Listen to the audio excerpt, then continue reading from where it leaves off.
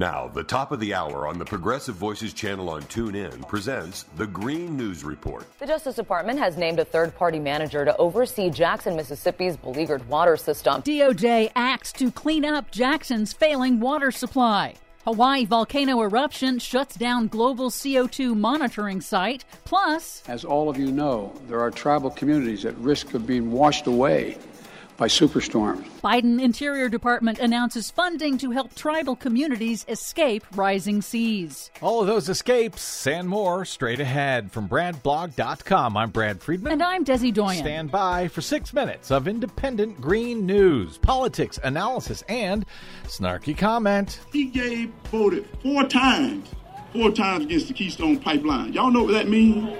Do y'all know what that means? He gave up our energy to the enemies. The enemies being Canada? Good luck, Herschel Walker. This is your Green News Report.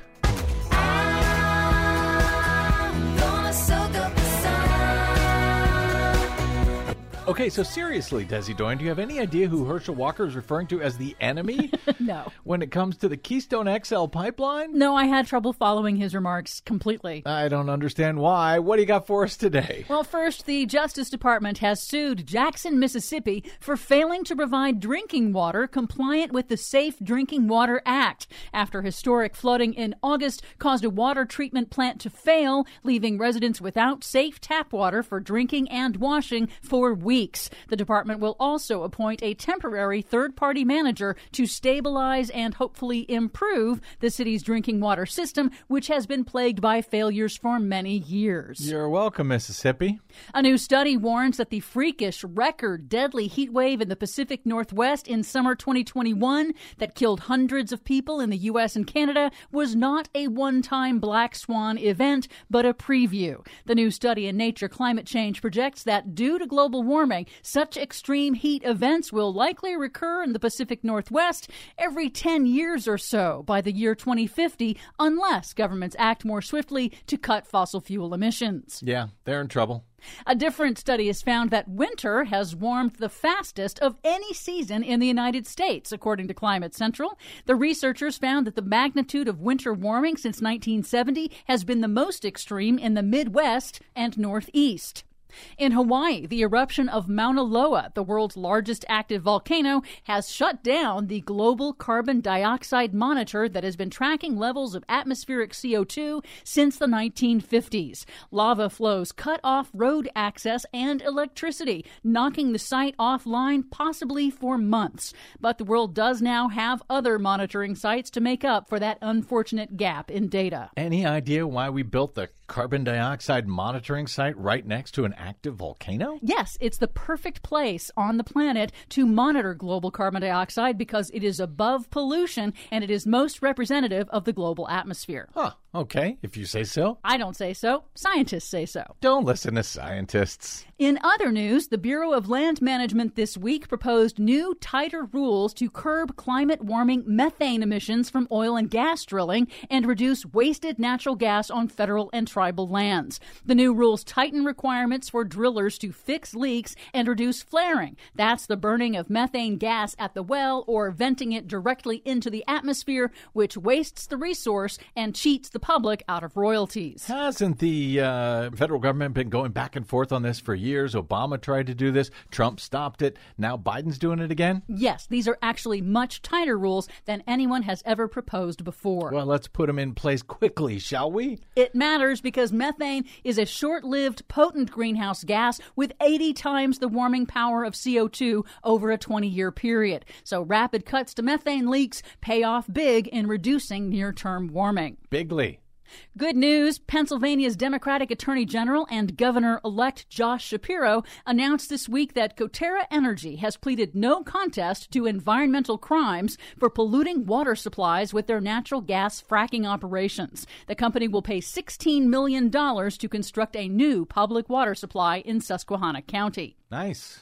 Finally, at the 2022 White House Tribal Nations Summit on Wednesday, the Biden Interior Department announced additional funding to help several Native American tribes move their communities to higher ground, away from rising seas and the worsening impacts of climate change. It's part of a new program to create a blueprint for the federal government to help other communities, Native as well as non-tribal, move away from vulnerable areas. Here's President Biden at the Tribal Nations Summit. As all of you know, there are tribal communities at risk of being washed away by superstorms, rising sea levels, and wildfires raging. And it's devastating. That's why today I'm announcing a $135 million commitment to help 11 tribal communities from Maine, Louisiana, Arizona, Washington State, and Alaska to move, in some cases, their entire communities back to safer ground. And so it begins. For much more on all of these stories and the ones we couldn't get to today, check out our website at greennews.bradblog.com. I'm Brad Friedman. And I'm Desi Doyen. And this has been your Green News Report. Please help Progressive Voices support the Green News Report by stopping by bradblog.com/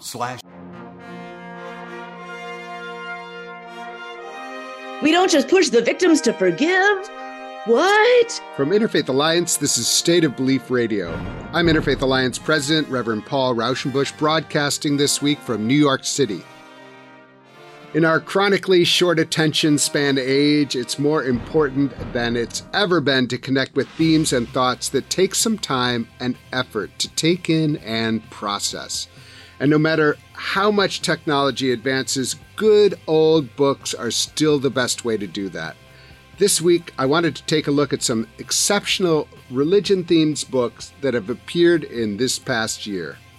We're not doing some kind of ranking, but highlighting some of the writing that was noteworthy to me and the team here at Interfaith Alliance. Whoa. Wait, we ask things of the perpetrator? Wait, the person who did harm has to do stuff? A super important theme in this age of conflict and division is right there in the title of Rabbi Danya Ruttenberg's latest book, On Repentance and Repair, Making Amends in an Unapologetic World. And it speaks volumes that it comes from a Jewish faith leader in an age of growing anti-Semitism. We've seen a lot of conversation in certain Christian spaces around losing America, quote and unquote, that America is turning on Christianity. And I can't quite see it that way as a Muslim. Another timely release was Harun Mogul's 2 Billion Caliphs, A Vision of a Muslim Future. Harun has been on State of Belief a number of times and brings an unflinching honesty to both his observations and his suggestions that is very present in his latest book.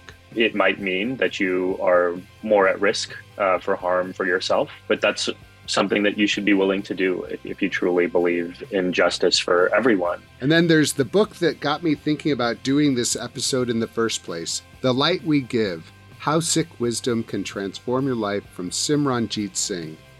It breaks new ground in religious literature, and like all of the books we'll be talking about on today's show, it's a great gift for this holiday season.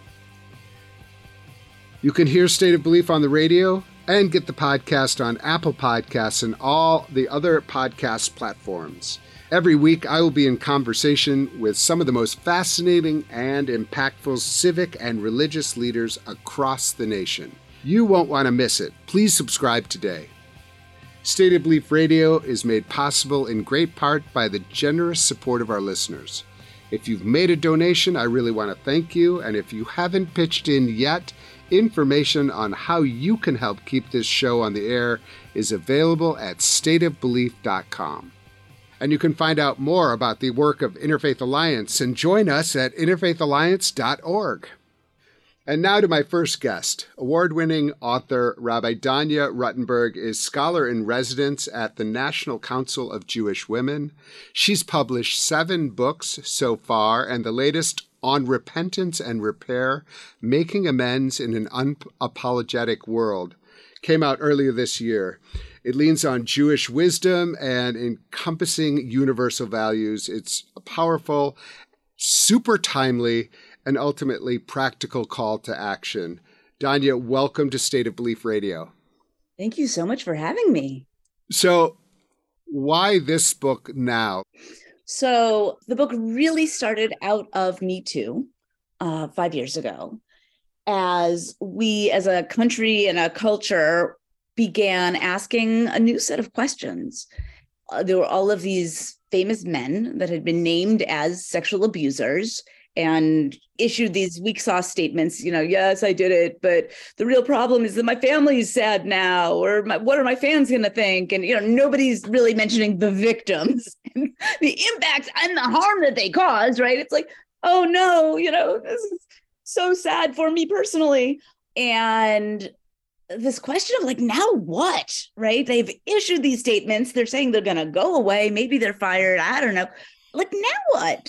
What do we do? And particularly if it's not people are pressing charges, getting into the legal department. And a friend of mine who's a journalist asked me some questions that I responded. And then I sort of threw my response also on Twitter, taking the Jewish framework for repentance, which for us is not about feeling bad. It's about a set of actions that one does to take responsibility for one's harm and to center the victim's needs, attend to the victim's needs, and clean up your mess, but also do the work of growing and changing so you don't do the thing again. And I was like, well, here's what we would look for if these dudes were really taking seriously what they did and cleaning up the work. This is my guess about what we would see in terms of how it would leak out in terms of the public and the impact, because they didn't just harm these specific victims. It's their fans and what does this mean about rape culture? And there are all of these eyes on these people. And the response was shocking. People were like, whoa, wait, we ask things of the perpetrator? Wait, the person who did harm has to do stuff? We don't just push the victims to forgive? What? And I started to, in these dialogues with people on Twitter, I started to realize that our culture just has this hole in this space that we don't know what to ask of perpetrators. We say we want justice. We don't always know what that means. And it often sounds like revenge. And we put all this emotional labor on victims without knowing how to care for them. And, Judaism has a whole system. Yeah. Well, so talk a little bit about that. I love it when someone from the 500s or something like that comes in. You know what we need now? We need someone who was living 1,500 years ago who actually was thinking about this and actually might have some wisdom to offer. Talk about where you went to find this, to find some of the Jewish wisdom that you ended up offering. I love me a dead guy. Wow. Okay. If there's one quote from this, if there's one quote we're going to like lift out, Rabbi says she loves a dead guy. Okay, good. We got that much. All right. My time running around reading books like dead guys. But I discovered feminism and philosophy both in high school, and so reading dead guys and live women kind of my library. Wow, nice. So Maimonides, the 12th century philosopher. My fault. Sorry. I was in the wrong century. He's quoting 5th century people, so it's legit. Okay. But Maimonides is 12th century. He's a philosopher. He's a Torah scholar. He's a physician. He's one of the greats of my tradition. And what he did is he took basically all of the wisdom that was all over the place in different places around our tradition up until then. And he reorganized it, and he made some personal choices about, what positions we're going to take. And, there's a lot of chutzpah involved in his rearranging, but, what pieces of what things. But he rearranged things in a way that it would be easier for people who are not scholars to understand what to do and how to do it. And people who are really scholars can continue to read the winding debates of the Talmud, and the regular folk just need something more straightforward. And in that rearranging, this book called the Mishneh Torah included what we call the laws of repentance, Hilchot Tshuva. And when I read the laws of repentance, I see 5 distinct steps for how you do the work of owning the harm that you have caused, attending to it, and doing the work of transformation. Can you give it just? Yeah, I want people to read the book, so we are going to, on repentance and repair is the book, but we're a taste, just like what are the 5 steps, if you don't mind articulating those, and then how some of maybe we can talk a little bit of like an example of where you've seen that done well, so that people might be, not so afraid of actually entering. Because I think there's a lot of fear about entering into this conversation even. Mm-hmm. There's so much fear. And understandably, but yeah. I mean, it's, but let's start with the 5 steps. Okay. So number 1, is confession. You have to own what you did out loud, fully. No hedging, no trying to make yourself look better than really is merited, right? Know what I meant. Really, I'm a good person, right? We don't care. Own what you did, name it, which you'll note requires all this pre-work of having to cross this bridge from the story of I'm always like the good guy. I never do anything bad, right? You have to kind of acknowledge that, listen, you're not an irreparably bad person if you caused harm this one time, right? We are all people and we do stuff. And sometimes the stuff we do is great and sometimes it's not so great. And when we do the not so great things, we need to clean up. And so you have to face the part where today was not, you messed up, and name it and own it. And ideally, it's praiseworthy, Maimonides says, to do it publicly, because that is asking for accountability, right? From everybody. You're saying, guys, I need some help here, right? I'm struggling. In some way, I was not able to be my best self. And I need your help and support to become the kind of person that I want to be. Right? I'm on my journey with anti-racism. I'm struggling with my sobriety. I don't want to be this angry all the time anymore, whatever it is. Right. So that's owning it. Yes. And it's critical for the victim, because this can be the end to the gaslighting. Right? It can validate their experience, right? This really happened and it was not their fault, right? They didn't invite whatever. They didn't lead anybody, right? It's clear, and it's clear to everybody. So that's step 1, owning it. Step 2, begin to change. Because if you finish this process and then you go around and go do the same thing again, we haven't succeeded. Right. Right. You make future victims no. Which again, if you say, change takes work. That's, so that's again, all of this is actually very, it's about actions. The action of confession, the action of work to change, all of it is but I think that, I think that once is what I'm hearing is a roadmap, which sometimes is what people lack. And so you change, and then what can that lead to? So, well, first, change can be a bunch of different things. Do you need therapy? Do you need to hook up with a spiritual director? Do you need to call your sponsor? Do you need to learn more about anti-racism or trans liberation? Do you need to ditch the friends that make you behave badly? If we're talking about an institution that's caused harm, does HR need to revise their policies so that they don't bury complaints anymore? Do they need to fire their board, right? What needs to happen so that can't happen again? Then we get to amends. Right. What does the victim need? What kind of care and redress would feel like you can't undo what happened, but it will feel like at least it can sew up that hole in the cosmos that has been created. Right. It's remuneration. It is reparations. Right. And I'm using that word intentionally. No, I'm hearing it. And you can't make amends at a person, because then if you decide for them what the reparations are, then you're still treating them as an object instead of an autonomous subject that gets to decide for themselves. You have to ask, what do you need? And the answer might be different than what you would have assumed. And that's a learning too. Right.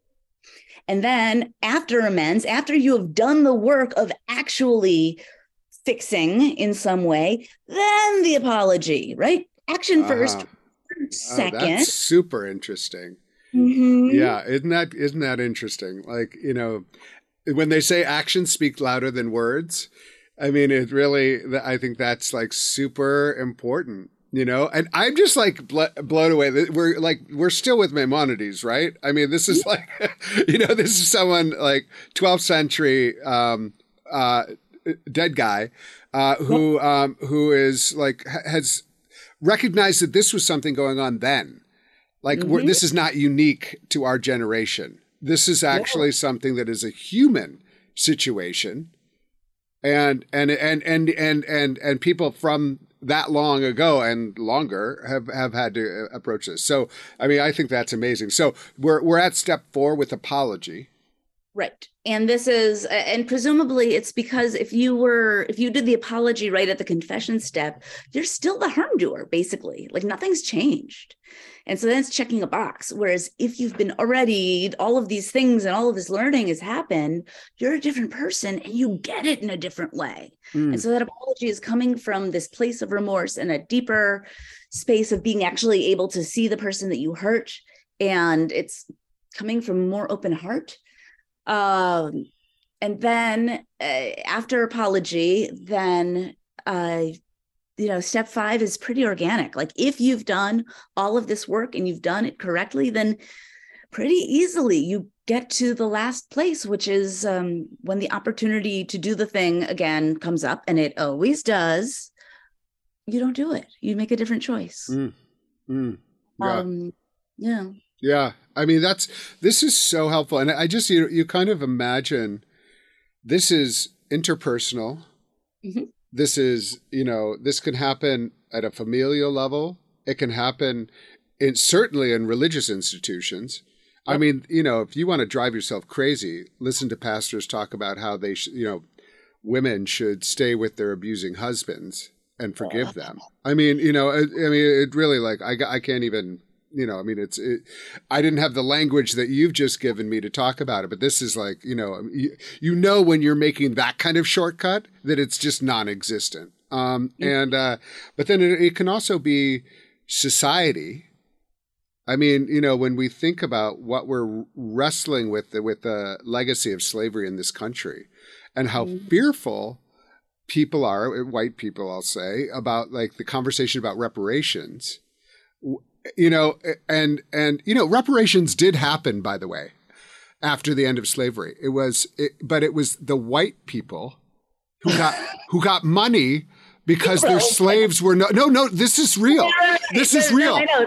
This is like, the slavers got money, and it was called reparations. Is that nuts or nuts? So so I mean, not nuts because it's not, should not be surprising. But we have used the term reparations terribly before. But in our country, if we think about this ain't really really like relevant, but also, deep Jewish wisdom from the 12th century, we could actually begin down that path. But people are so scared about it that it's, it's terrifying. But also it can be in, as you say, it could be institutions. It could be anywhere. I mean, it's all of us, by the way. Like, I like the way you said that. It's just like, this is not like those people should really be looking at this. None of us are perfect. And so I do think like the roadmap idea is like the next time we're in a situation where we're seeing this. I just think like I want to, again, on repentance and repair, making amends in an unapologetic world. Talk to me about unapologetic. Like that is a really interesting kind of, colon boom. Like, what does that mean to you? What does it mean to you when we say an unapologetic world?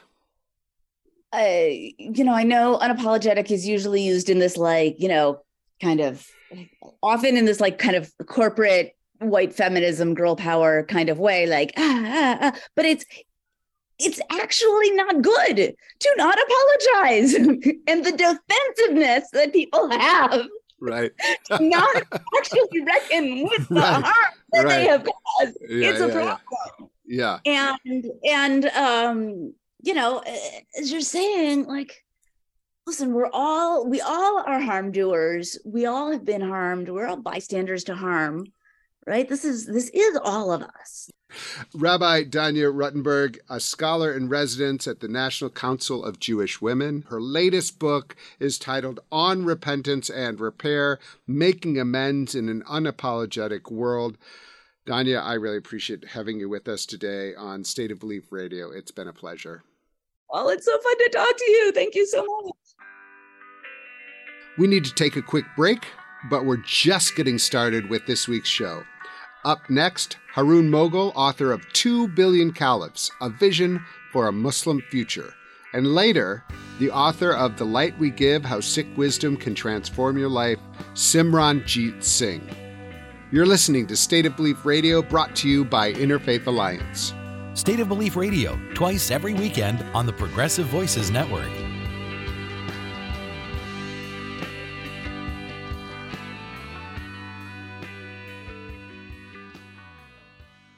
(911), what's your emergency? America's healthcare system is broken and people are dying.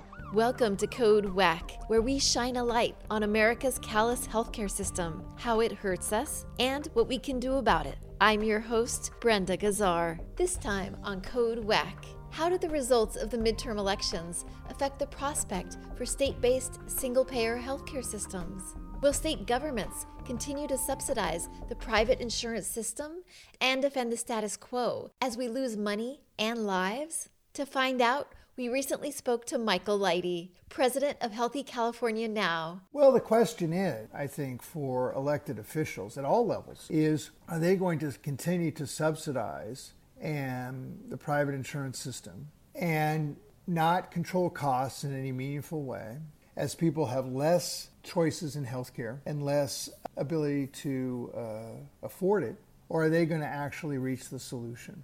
And it's crunch time to take on the deep pockets in the healthcare industry, who have spent millions of dollars in this last election. The insurance companies, the pharmaceutical companies, the dental association, the hospital systems. They have spent millions of dollars to defend the status quo, which only benefits them as it costs all of us more and more in terms of treasure and lives. And will the Democrats break from the insurance companies? Will they no longer be in the pocket of a healthcare industry that is murderous and costly? That is the political moment we're in. A full Code WACK story on ProgressiveVoices.com and on the PV app. Catch all our episodes by subscribing to Code WACK wherever you find your podcast. This podcast is powered by Heal California, a nonprofit that uplifts the voices of those fighting for healthcare reform around the country. Until next time, stay healthy. This is State of Belief Radio on the Progressive Voices Network.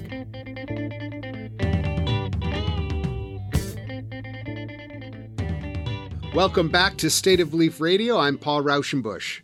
It's been over 12 years since the first time Haroon Moghal was on this program. He's been back many times since then, increasingly as a successful author.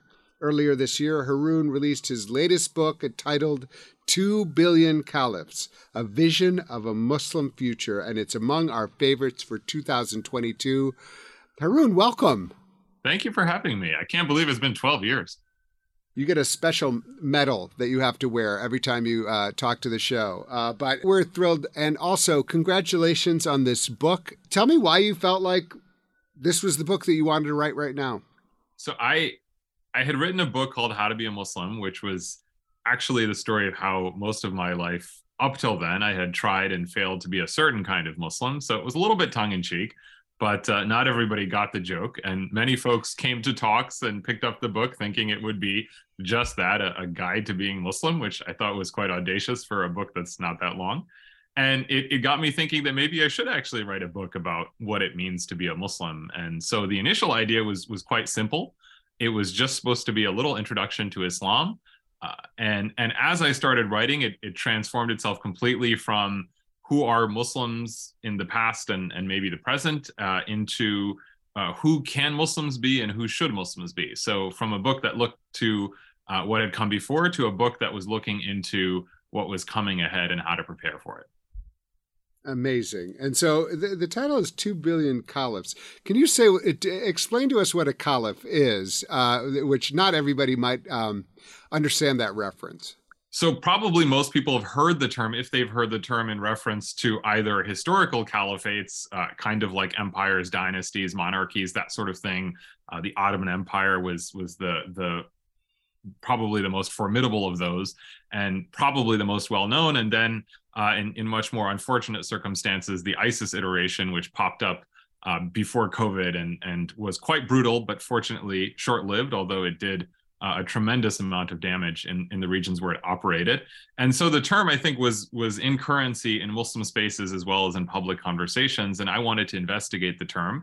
And the more I looked into the Islamic sources, specifically the Quran, actually the original iteration of caliphate, the first use of the term, is as a word that describes Adam and Eve, and then in theory and in ambition, all of humanity, that every single person, or at least Muslims in this version, are caliphs, as in we are stewards or custodians of God's creation, that we have a special authority and a special responsibility and a certain kind of unique moral agency. And I wanted to dwell on that and stop focusing so much on hierarchical models of Muslimness that constantly try to slot us into certain positions vis-a-vis one another, with a few at the top and everyone else at the bottom just going along, into something that was more democratic, more organic, more local, and more resilient. And certainly I thought that was something we needed for the years and decades ahead.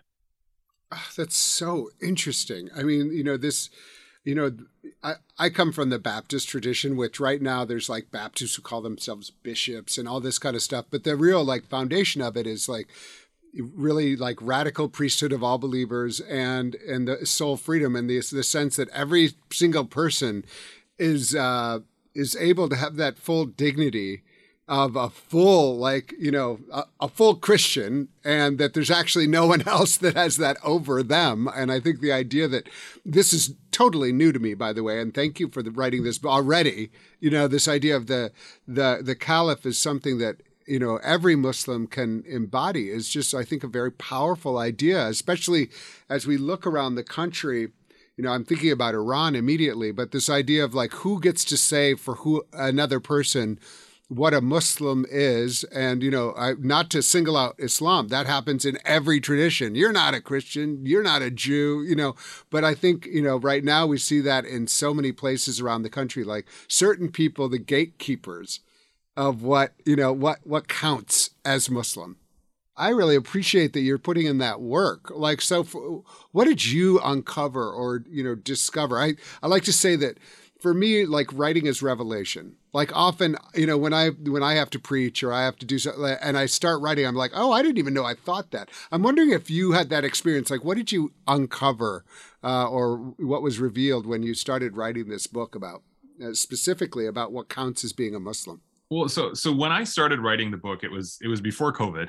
And so we lived in a very different world, and certainly a very different world than what has transpired in the last year. And there's two events in specific I want to focus on. The first is a little bit more than a year ago, the fall of Kabul and the withdrawal of U.S. forces from Afghanistan. And then not so many months later, the Russian invasion, or I guess second invasion, depending on how you look at it, of Ukraine in February. So coming up on almost a year now. And I think those two events together, if you take them as bookends, they really mark the end of the post 9/11 era. That in the United States, pretty much across the board, Islam is no longer the bogeyman. There is certainly Islamophobia and there is bias against Muslims, but we are not in the public consciousness as the biggest problem. Some people will make that China, some people will make that Russia, some folks will make that the other political party, but certainly we're kind of lower down on the scale now. And what that meant to me was really, for the first time, Muslim communities, certainly in the West, but perhaps more broadly, for the first time in 2 decades, we are free from a certain kind of weaponized binary that some Muslims advanced and some folks in the West advanced, that you're either on this side or that side. And so I asked myself, who are we going to be now? Who should we be? Who can we be? And that's where I went to the idea of caliphate, literally to get to what you're saying, this idea of the sort of that the priesthood of all believers kind of thing is not so dissimilar, is this idea that everyone is judged by God as an individual, and something I was always vexed by growing up. I came from a pretty religious family.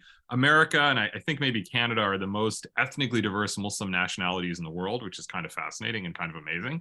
And you get these Muslims from all different backgrounds kind of thrown together by geography, economy, what have you, and suddenly they have to find a place to pray. And one family, let's say, is coming from Senegal, one family is coming from Indiana, one family is coming from Pakistan, and they're all equally convinced that what they're doing is authentically Islam. And at least outwardly, no one can judge and look into someone's heart, but outwardly, everyone is committed to this tradition, yet has very different ideas of what that means.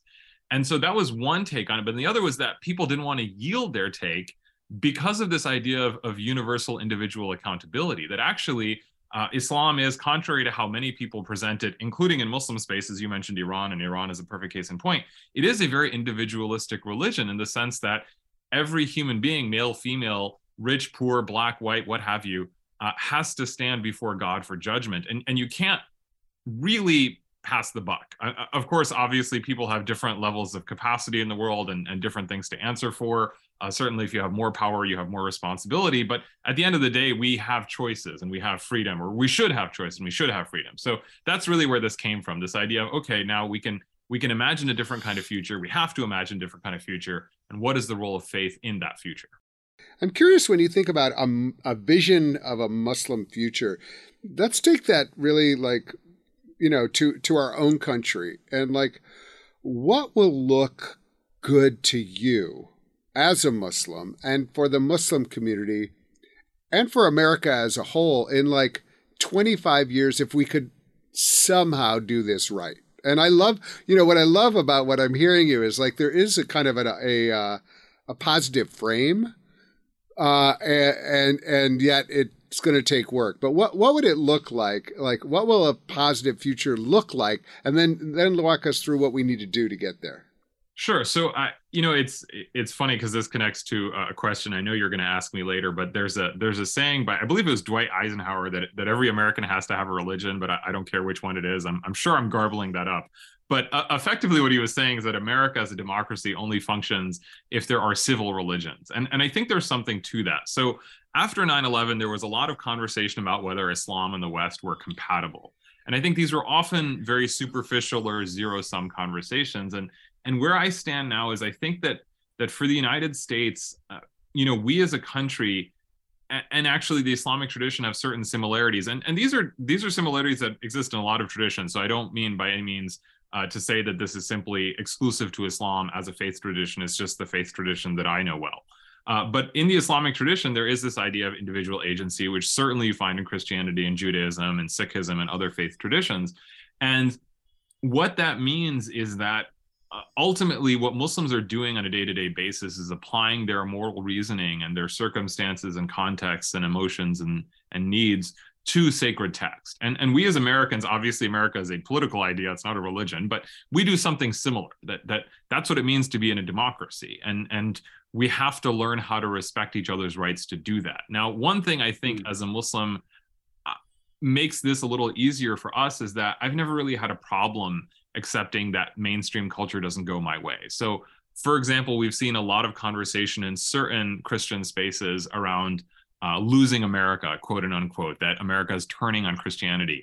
And I can't quite see it that way as a Muslim, principally because I've never imagined, just for demographic reasons, that America would really be a society that would follow my cultural or religious norms. So, as a very trite, silly example, it never bothered me when someone said Merry Christmas, because I just assumed that I live in a country where most people are Christian or culturally Christian, and so that's just what it is. And so I didn't get off Friday afternoon, but as long as I had a reasonable accommodation, I kind of didn't mind. And I think we're reaching a point as a country of pluralism where we're going to have to learn how to accept each other's rights, especially in the really awkward places where they bump up against each other.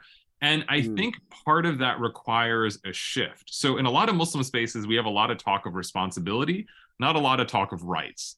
So in Iran, for example, there's not a lot of talk about human rights from the governmental level, right? Certainly there's a lot of talk about responsibility, as in what the state will enforce and expect you to do. And I think in the US, we've gone too far in the other direction, that we have a lot of talk about rights, but we don't have a lot of talk about responsibility. And so if we look at the conversation around COVID, I'm not really sure how we became as a country. I don't remember anyone really up in arms over seatbelts, for example, right? I don't really recall that anyone saw that as an unjust imposition on our freedom. It was just sort of a reasonable. Oh, I think some people did, but it's a good example. I actually think people thought that was like, oh, the communists are coming to get us by so maybe we have communism in our cars. Yeah. So, but it's a perfect example. And so that's the thing is I think that's that kind of and that's a good point. So maybe these are the kind of things that fade over time and we get used to them and right. move on. Well, I think that's right. I mean, your point is good, and so I didn't mean to interrupt. No, not at all. And so I guess what I'm trying to say in terms of a future is I'd like to see a future where Muslims, along with other people of strong ethical traditions, whether religious, spiritual, moral, philosophical, what have you, contribute to creating the civil, organic, apolitical fabric out of which a rich democratic society is created. It can't be top down. It has to be bottom up and side to side, that kind of thing, because that's what really takes, I think that's what democracies require to function well. And if you don't have that, you have either absolute chaos, so you have civil conflict, or you have dictatorship. And I think both are fundamentally hostile to the human spirit, never mind human flourishing. Haroon Mughal is an author, public speaker, and occasional Friday preacher who works to build a vibrant role for faith in shaping a better future. Haroon's latest book is titled 2 Billion Caliphs, A Vision for a Muslim Future. Haroon, thank you for being with us today on State of Belief Radio. Thank you for having me, Sheikh Paul. We need to take one last break. Up next, Simranjeet Singh. You're listening to State of Belief Radio, brought to you by Interfaith Alliance. Find out more about State of Belief and Interfaith Alliance at stateofbelief.com.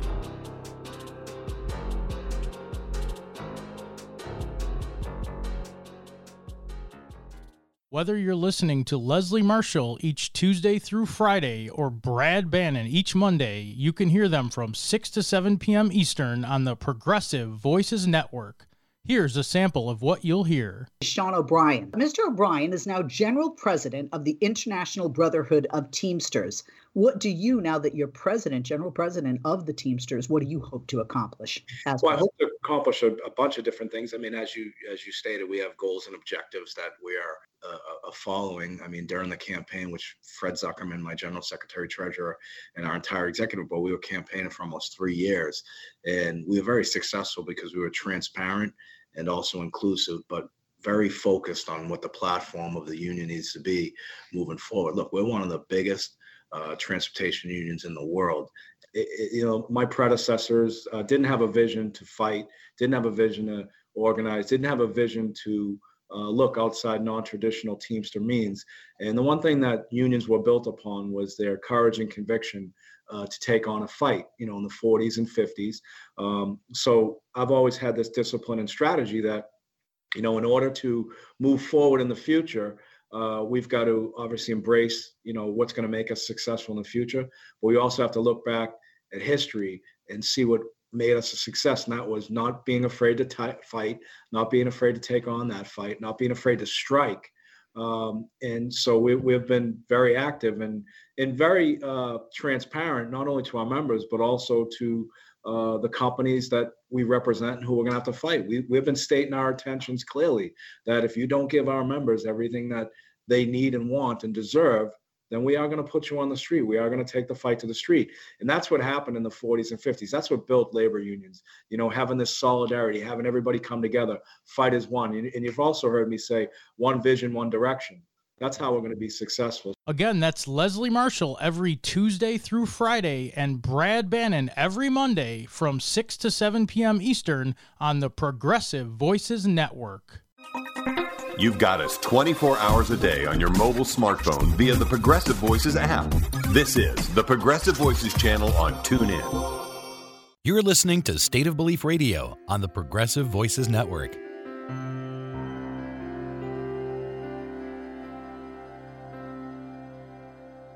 Welcome back to State of Belief Radio. I'm Paul Rauschenbusch.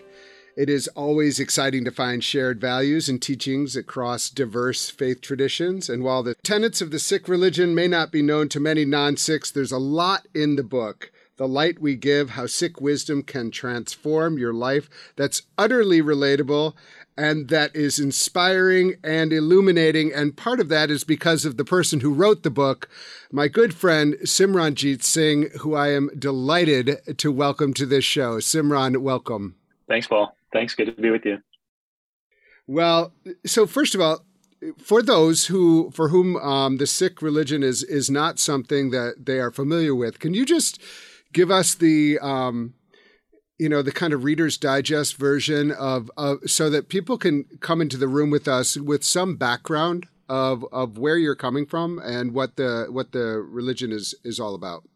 Yeah, sure. One of the interesting things about the Sikh religion is while most Americans have not heard of it or don't know much about it, it is the world's fifth largest religion with about 30 million people worldwide. It's also one of the younger major religions. It was started about 500 years ago in the Punjab region of South Asia. And the core philosophy really relies on three elements, I would say. The first is a deep belief in oneness, the connectedness of all humanity. And that, comes out in various ways theologically in terms of how we see equality, non-discrimination, how we see the importance of caring for the people around us and the environment, because everything we see is divine. The second element is what I would describe in English as love. And it's a very simple connection here. And that is when you truly feel connected to the world and the people around you, then that's a feeling of love. And we know that through our relationships and the promise of Sikh wisdom is that those momentary experiences of goodness that we have through love is something that we can have in all moments of our life if we learn how to appreciate the connectedness that we all have. And then the third aspect of Sikh philosophy that I find really compelling is a corollary to these two. If you feel connected and love for the world around you, then your natural impulse is to show up in service.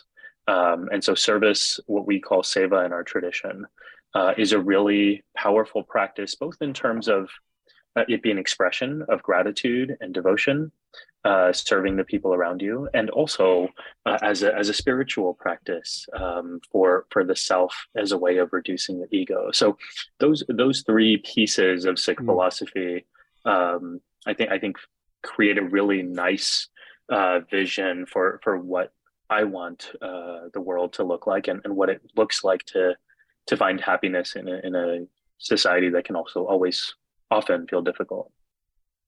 What is one tenet that in those moments when you have felt most challenged, is there a piece of the scripture or some sort of tenet that really has helped you in really moments where you were like, how am I going to get through this? Yeah, there are a bunch that I turn to, and they've increased over the years as the challenges have grown and I've grown older. But one that comes to mind immediately, and I was thinking about this the other day in a tough moment. I was walking down the street after an event in New York City, and a guy came after me, not chasing me, but he sort of stepped up to me, and he started yelling at me, saying, "Get out of here with your effing turban." In those moments, I've had these moments all my life. You don't really know what the right response is. I think in part because there is no perfect response, and getting comfortable with the reality that these situations, because of how we've set them up as a society, it's always going to be imperfect, and you're always going to walk away feeling like that was a situation I would have rather not had. But what I think about in these moments is this this concept that comes up early in our tradition, in our scripture, called nirpo. It comes as two words, nirpo and nirvad. And nirpo means without fear, and nirvad means without hate. And they're essentially descriptions of the divine. But as descriptions of the divine, they're also qualities that we aspire towards. And there's this one line that came to my mind in this moment, and it comes up often for me in situations like this, where it's really unclear how to respond. And the line from scripture is, and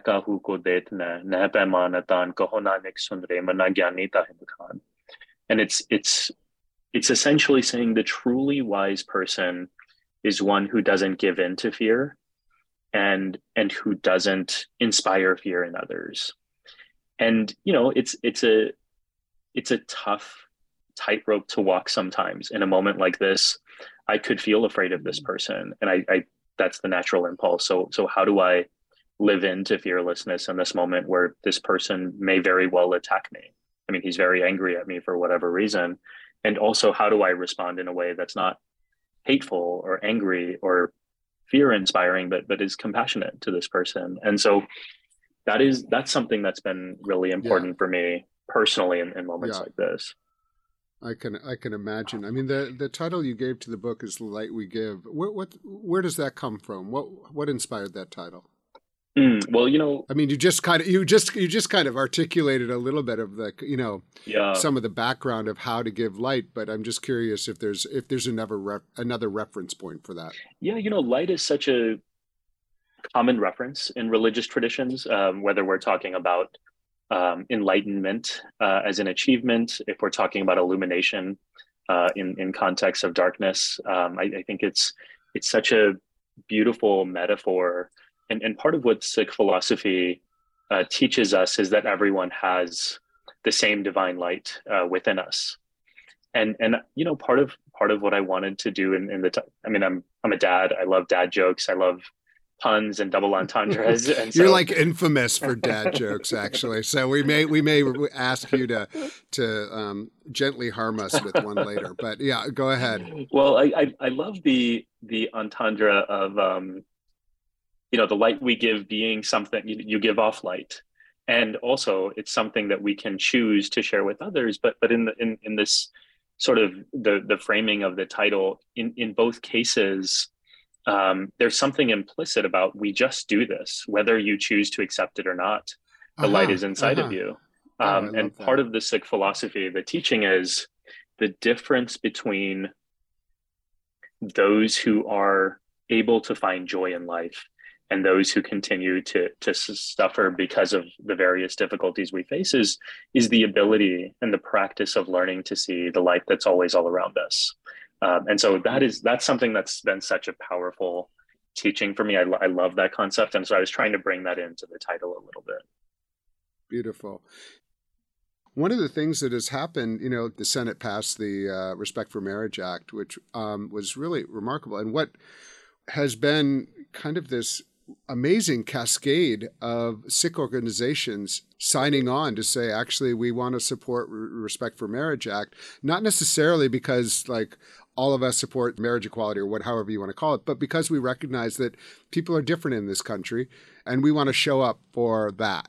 Yeah, I love to hear that. In many ways, the Sikh community is agnostic on issues like this. I think one of the beautiful things about our tradition is we don't have the kind of hierarchy in other religions, and that's very intentional. Your faith is meant to be interpreted for yourself, and we don't need to make arbitrary rules for other people in terms of how they should live their lives. But one of the challenges then becomes when there are clear cultural, social issues, are we willing to step in and lead with our values? And for me, something like same-sex marriage is very much in line with our belief that everyone should have equal rights. I find it to be difficult theologically to argue against it. But at the same time, given the immense homophobia and anti-gay bias within South Asian culture, it takes a lot of courage to step forward and take a stand. And so up until recently, I haven't seen many Sikhs, at least not in an organizational sense, taking a position on issues like this. And it seems to be a trend that's been shifting over the past decade or so, thanks in a large part to queer communities who are opening up these conversations and pushing the agenda. But I love to hear the fact that these organizations are actually now, knowing that there is risk involved, willing to step forward and do what they need to try in terms of their values. One of the things that you really have been forthright about, especially as someone who's mistaken for a Muslim, is not to say, "Oh, I'm not Muslim. Don't hate me. I'm not Muslim." Which would be a really easy way to kind of approach that moment. And instead to say, like, actually, that's not the right response at all. For a while, you were a professor and teaching Islam, which is, I think, quite unusual for a Sikh to teach Islam. So I just think that, what you do is you continue to use your spiritual and religious background to cross bridges that are hard to cross, frankly, and to take stands that sometimes not everybody's going to go there with you, but you take them nonetheless and lead.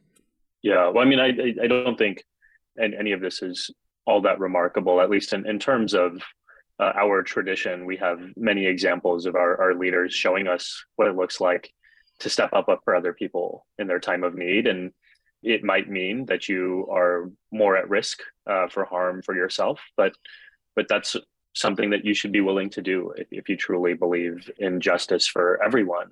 And the term we use for that in our tradition is Sarbat da Bhala, which means the upliftment of all humanity. And of course, I care about my community. Of course, I would love for Sikhs to have more safety and security in this country and all over the world. But our worldview is, just because I am of one particular religious, I'm not better than anyone who is not Sikh. I don't deserve more than anybody who is of a different religion or a different race. And so really trying to live into that. And one of the funny things that would come up when I was teaching Islamic studies in Texas in 2016, I think I started. And people would come up to me all the time and be like, well, you look like a Muslim and you're holding a Quran, but you're saying you're something else. And we've never heard of this other thing, but like, you're just confusing people. Are you trying to trick us? And now I have a different challenge, which is I teach Buddhist history at Union Seminary. Oh, wow. And for me, I mean, my main role maybe speaks to this in a way that might make sense for people. But right now I serve as the executive director for the Religion and Society program at the Aspen Institute.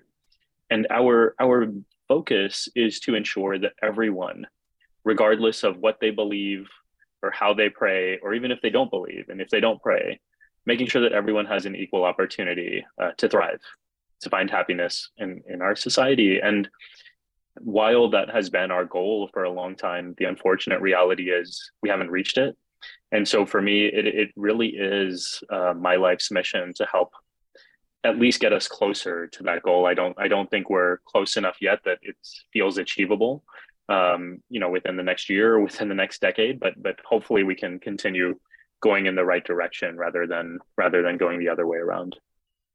Dr. Simranjeet Singh is Executive Director for Religion and Society Program at the Aspen Institute and a visiting professor of History and Religion at Union Theological Seminary. He is a columnist for the Religion News Service, and his work has appeared in New York Times, Washington Post, and on CNN. Simran, thank you so much for taking time for State of Belief Radio. Thank you, Paul. Great to spend some time with you. And with that, I'm afraid that's all the time we've had for this week's show. We need your help keeping the show on the air, and I hope you'll consider being a partner in this crucial work by making a financial contribution today. Information on how to donate is available at stateofbelief.com. That's stateofbelief.com. And you can also be a part of making sure informative and encouraging voices like the ones we heard today are heard by sharing this program with your friends and family. Let's get more people listening and more people taking part in these conversations, both on and off the air. Never miss an episode by subscribing to the weekly State of Belief podcast on Apple Podcasts or your favorite podcast platform. And join the conversation. Follow us on Facebook and Twitter at State of Belief, and share State of Belief with people in your life. State of Belief is produced by Ray Kirstein and is a production of Interfaith Alliance. Become a member today at interfaithalliance.org. And be sure to join us next week. I can't wait. Until then, I'm Paul Rauschenbusch, and that's State of Belief. I think it's time we stop. Children, what's that sound? Everybody look what's going down.